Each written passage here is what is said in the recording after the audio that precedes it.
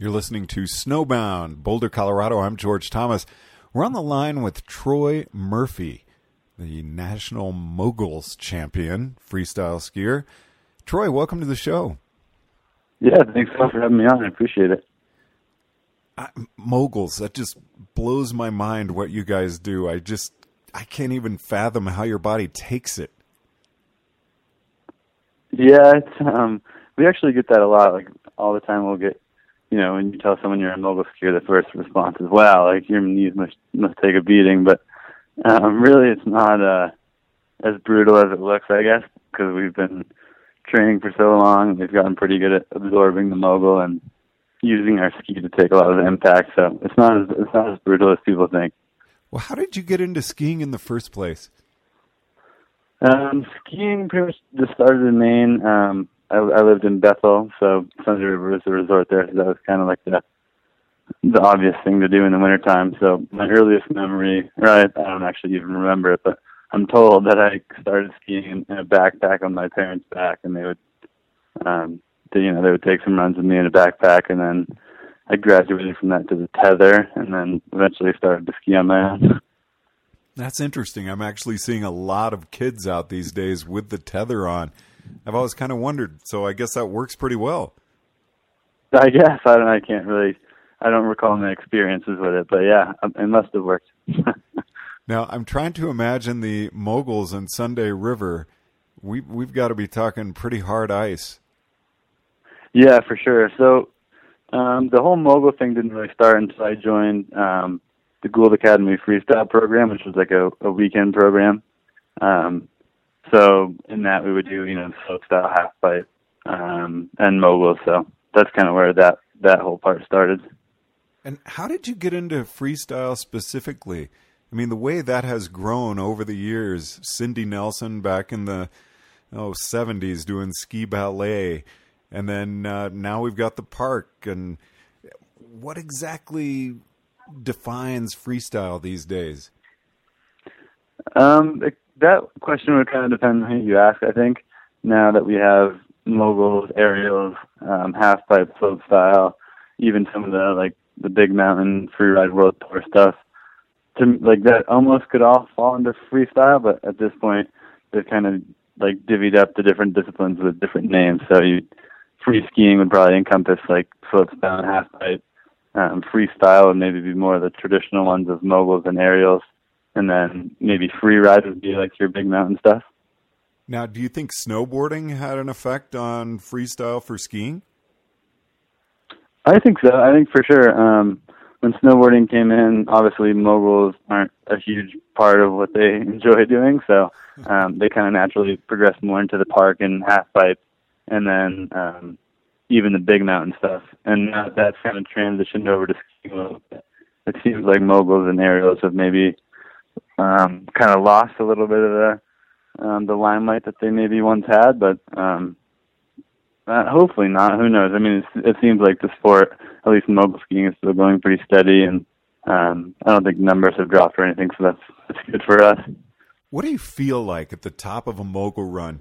I've looked down 1, 2, and that is one intimidating view.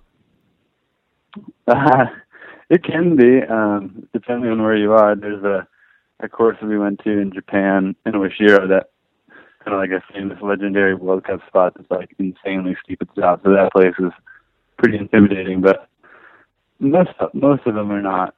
At least to us, they're not that intimidating. You kind of focus on just the top section and top jump, what's right in front of you, and the rest kind of takes care of itself. How does a mogul run get formed? It's definitely not by people skiing it, is it? It depends. So most of the World Cup courses, or probably all of them, are formed with a cat. The cat will come up and push a bunch of, blades width of snow, and then they'll come back and do a second pass and cut that blade width in half. So that's how a lot of the really nice ones are done. And then people will get on it and kind of flip it out and make it really nice and round and, kind of like the finished product you see. But then sometimes, oftentimes in the summer when we build our training courses, or if it's soft somewhere, you can actually just put flags in the snow and, at your set lengths, and then just have everybody ski into those flags, so it makes like really nice, even moguls. Kind of not like the ones you see on a resort, more of like an actual course. So in your early days of skiing, were you usually drawn to the mogul fields at a ski area? Yeah, for sure, especially if they were soft, which is kind of rare in the East. But I was always drawn to anything that wasn't really flat. So whether it was moguls on the trail, or if there was a jump on the side, or anything like that, or even going into the trees, that stuff always was way more appealing and entertaining to me than just like groomer. So then, as you developed into competition, did you ever race? I did a tiny bit of racing, but the extent of it was with my middle school had a race team, and that was really the only way I was able to get up on the mountain in the weekdays. So I would go up and do my race run in like my super baggy mogul pants and whatever, just so that I could go ski, but I never really got into it. Now, the reason I brought up racing, I know visualization is such a huge part of ski racing. How about for freestyle? Do you really visualize the mogul run? Yeah, we do. It's definitely not as crucial as it is in racing. In racing, a lot of times they don't even get to really ski the course before they race it. So that's huge for them. For us, it probably varies on who you talk to, but a lot of people will probably use visualization at the top of the course, and then other times people might do it at night, or if you're working in the summertime on the water ramps or whatever, a lot of people will visualize their tricks. So the extent to which we use it varies quite a bit, I think. Where are your eyes obviously they're in your head, but where are you looking as you're heading down the course? How far down? How far ahead? Again, that will probably vary depending on the athlete, but ideally you want to have your eyes like pretty far down the hill. So I would say 3, 4, 5 bumps at least in front of you is probably where you want to be. You definitely don't want to be staring like right down at your feet or right at the bump you're about to hit. Wow, that's quite a ways. Yeah, that's pretty important because it keeps as soon as your vision's up, it kind of picks up like your whole upper body and make sure everything's stacked. Where if you look down at your feet, you can start to have your chest collapse a little bit and get a little back feet, and that's what you definitely don't want in the bumps. Now, what's it like for you when you get into a mogul field at a resort when you're out free skiing?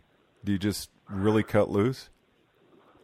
Yeah, it's super fun, and we don't get to do it as much as I'd like, and I think that skiing natural bumps like that is probably really beneficial because that terrain is a lot more, I guess you'd say challenging, and it's definitely not as rhythmic as what we usually do, so it kind of forces you to think on your toes a little bit more and make sure you're in a good body position. And so I think it's really beneficial, and it's fun when we get to do it, especially if it's soft. If they're firm, it can be challenging even for me at times.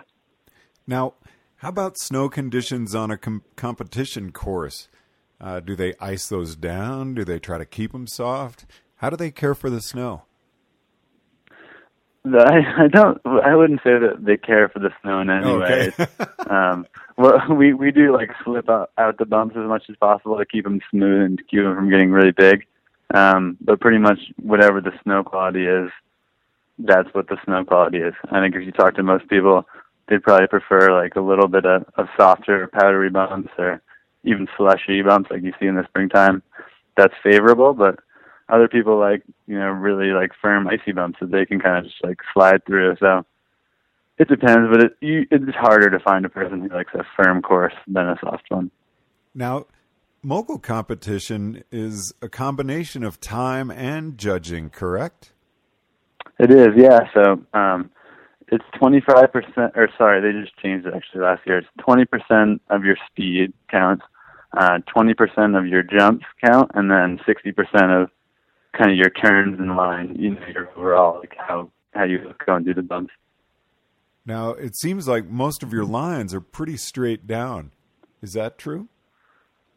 Yeah, they are. That's where the sport has, one of the main places the sport has evolved, and since whatever the 80s or 90s, where before the moguls were kind of all over the place. Now they're like very rhythmic, like pattern all the way down. pretty straight.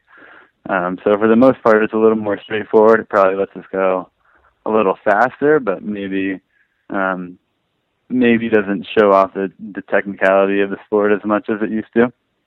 How do you control your speed? That depends on how good you are, but ideally you're controlling it by just doing a little bit of a carve down the backside of the bump, and then using your tip, using your tip pressure in the face of the bump accordingly. So if you're trying to go fast, you're obviously trying to absorb the face of that bump really quickly, and then if you're trying to slow down, maybe you take on a little more of the meat of the bump and put a little more pressure into it. Now, how do you develop that technique? I love radio, I love audio, but I really wish we could have a video of you doing a run right now.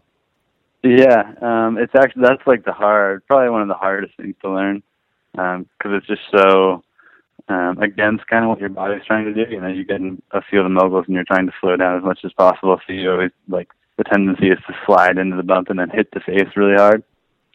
So in order to get that carve on the backside, it takes a lot of practice in the moguls, but it also takes a ton of fine-tuning kind of in our drills and our short swing turns on the flats. So how do you train? I mean, what is you've got to have incredible core strength. Yeah, training for us encompasses a lot of things. So we have obviously our strength and conditioning, which we have our trainers and things like that to kind of lead us through there. And then we have our jump training, which in the summer takes place on trampolines and then on the water ramps, which are kind of like these weird plastic material jumps that we take off, and then you do your trick and land in a pool. So that's where to practice that. And then also in the summertime, we try to get on snow as much as possible, so we'll kind of chase that into British Columbia or South America. This year we went to Australia, and then usually Europe for the season. And then in the wintertime, the training is basically just getting on the mogul course and hammering out a few runs at a high intensity level, and then making sure you're ready for the next comp. What's your season been like so far for the 15-16? It's been kind of an interesting one for me. We went to Europe early to train, and then went right to Finland. And I was skiing the best I ever have, probably in Finland. And then unfortunately, on one of the training days before the event, I took a crash and collapsed a lung. Oh. So that set me back a little bit. Now I'm pretty much back at it, feeling good, and was planning on skiing our next World Cup, which was supposed to be mid next week, but then that was in Lake Placid, and that got canceled due to lack of snow. So the start of the season for me has been a little bit slow, but training's going well, and I'm getting ready for our next World Cup now, which is in Quebec on the 23rd. And what's it like for you to be competing this year as the reigning national champion? That doesn't change too much from my perspective. I'm just trying to, ski the best I can, perform at my highest level in the events, and the ultimate goal is to win the World Cups, or at least to get on the podium in the World Cup. And so, what events are coming up? What events are you most looking forward to? This next one, actually in Quebec, is a place where I've done pretty well in the past. I had got a 5th place 2 seasons ago there, and then a 4th place last year. So looking to kind of up that result. And then the Deer Valley World Cup is a favorite of many on the tour. It's a night event, and the course there is always perfect, and huge crowd comes out to watch, so that's always a super fun one. I'm glad you said night event. What's that like? I mean, I love night skiing, but the shadows, it's definitely different than your vision in the day. Is that really different in the mogul course? Yeah, actually, if you talk to, I think most athletes really enjoy competing at night. One, it's a really cool atmosphere and vibe, and usually a lot of people will come out to watch. But also the lights on the course, because they put so much lighting out, it's actually almost better than the daytime, because the course is totally lit up, and you never have to deal with flat light or anything like that. It's just always illuminated, always consistent lighting, and it's really good. How can we follow you throughout the season? The best way is probably on my Instagram page, which is Troy_Murphy. I also have a Facebook athlete page and a Twitter, but Instagram is the one I populate the most. And then probably also through, the U.S. Freestyle Ski Team's website is another good way to do it. What's going to make this a successful season for you? For me, I think it's just all the work that I've put in over the summer, and each year for me has gotten, dramatically better than the one before. So I'm kind of hoping to continue that trend. I think I will. It should be a good season. Troy Murphy, thanks very much for joining us. Thank you so much. I had a great time. Thanks for having me on. Snowbound, Boulder, Colorado. I'm George Thomas.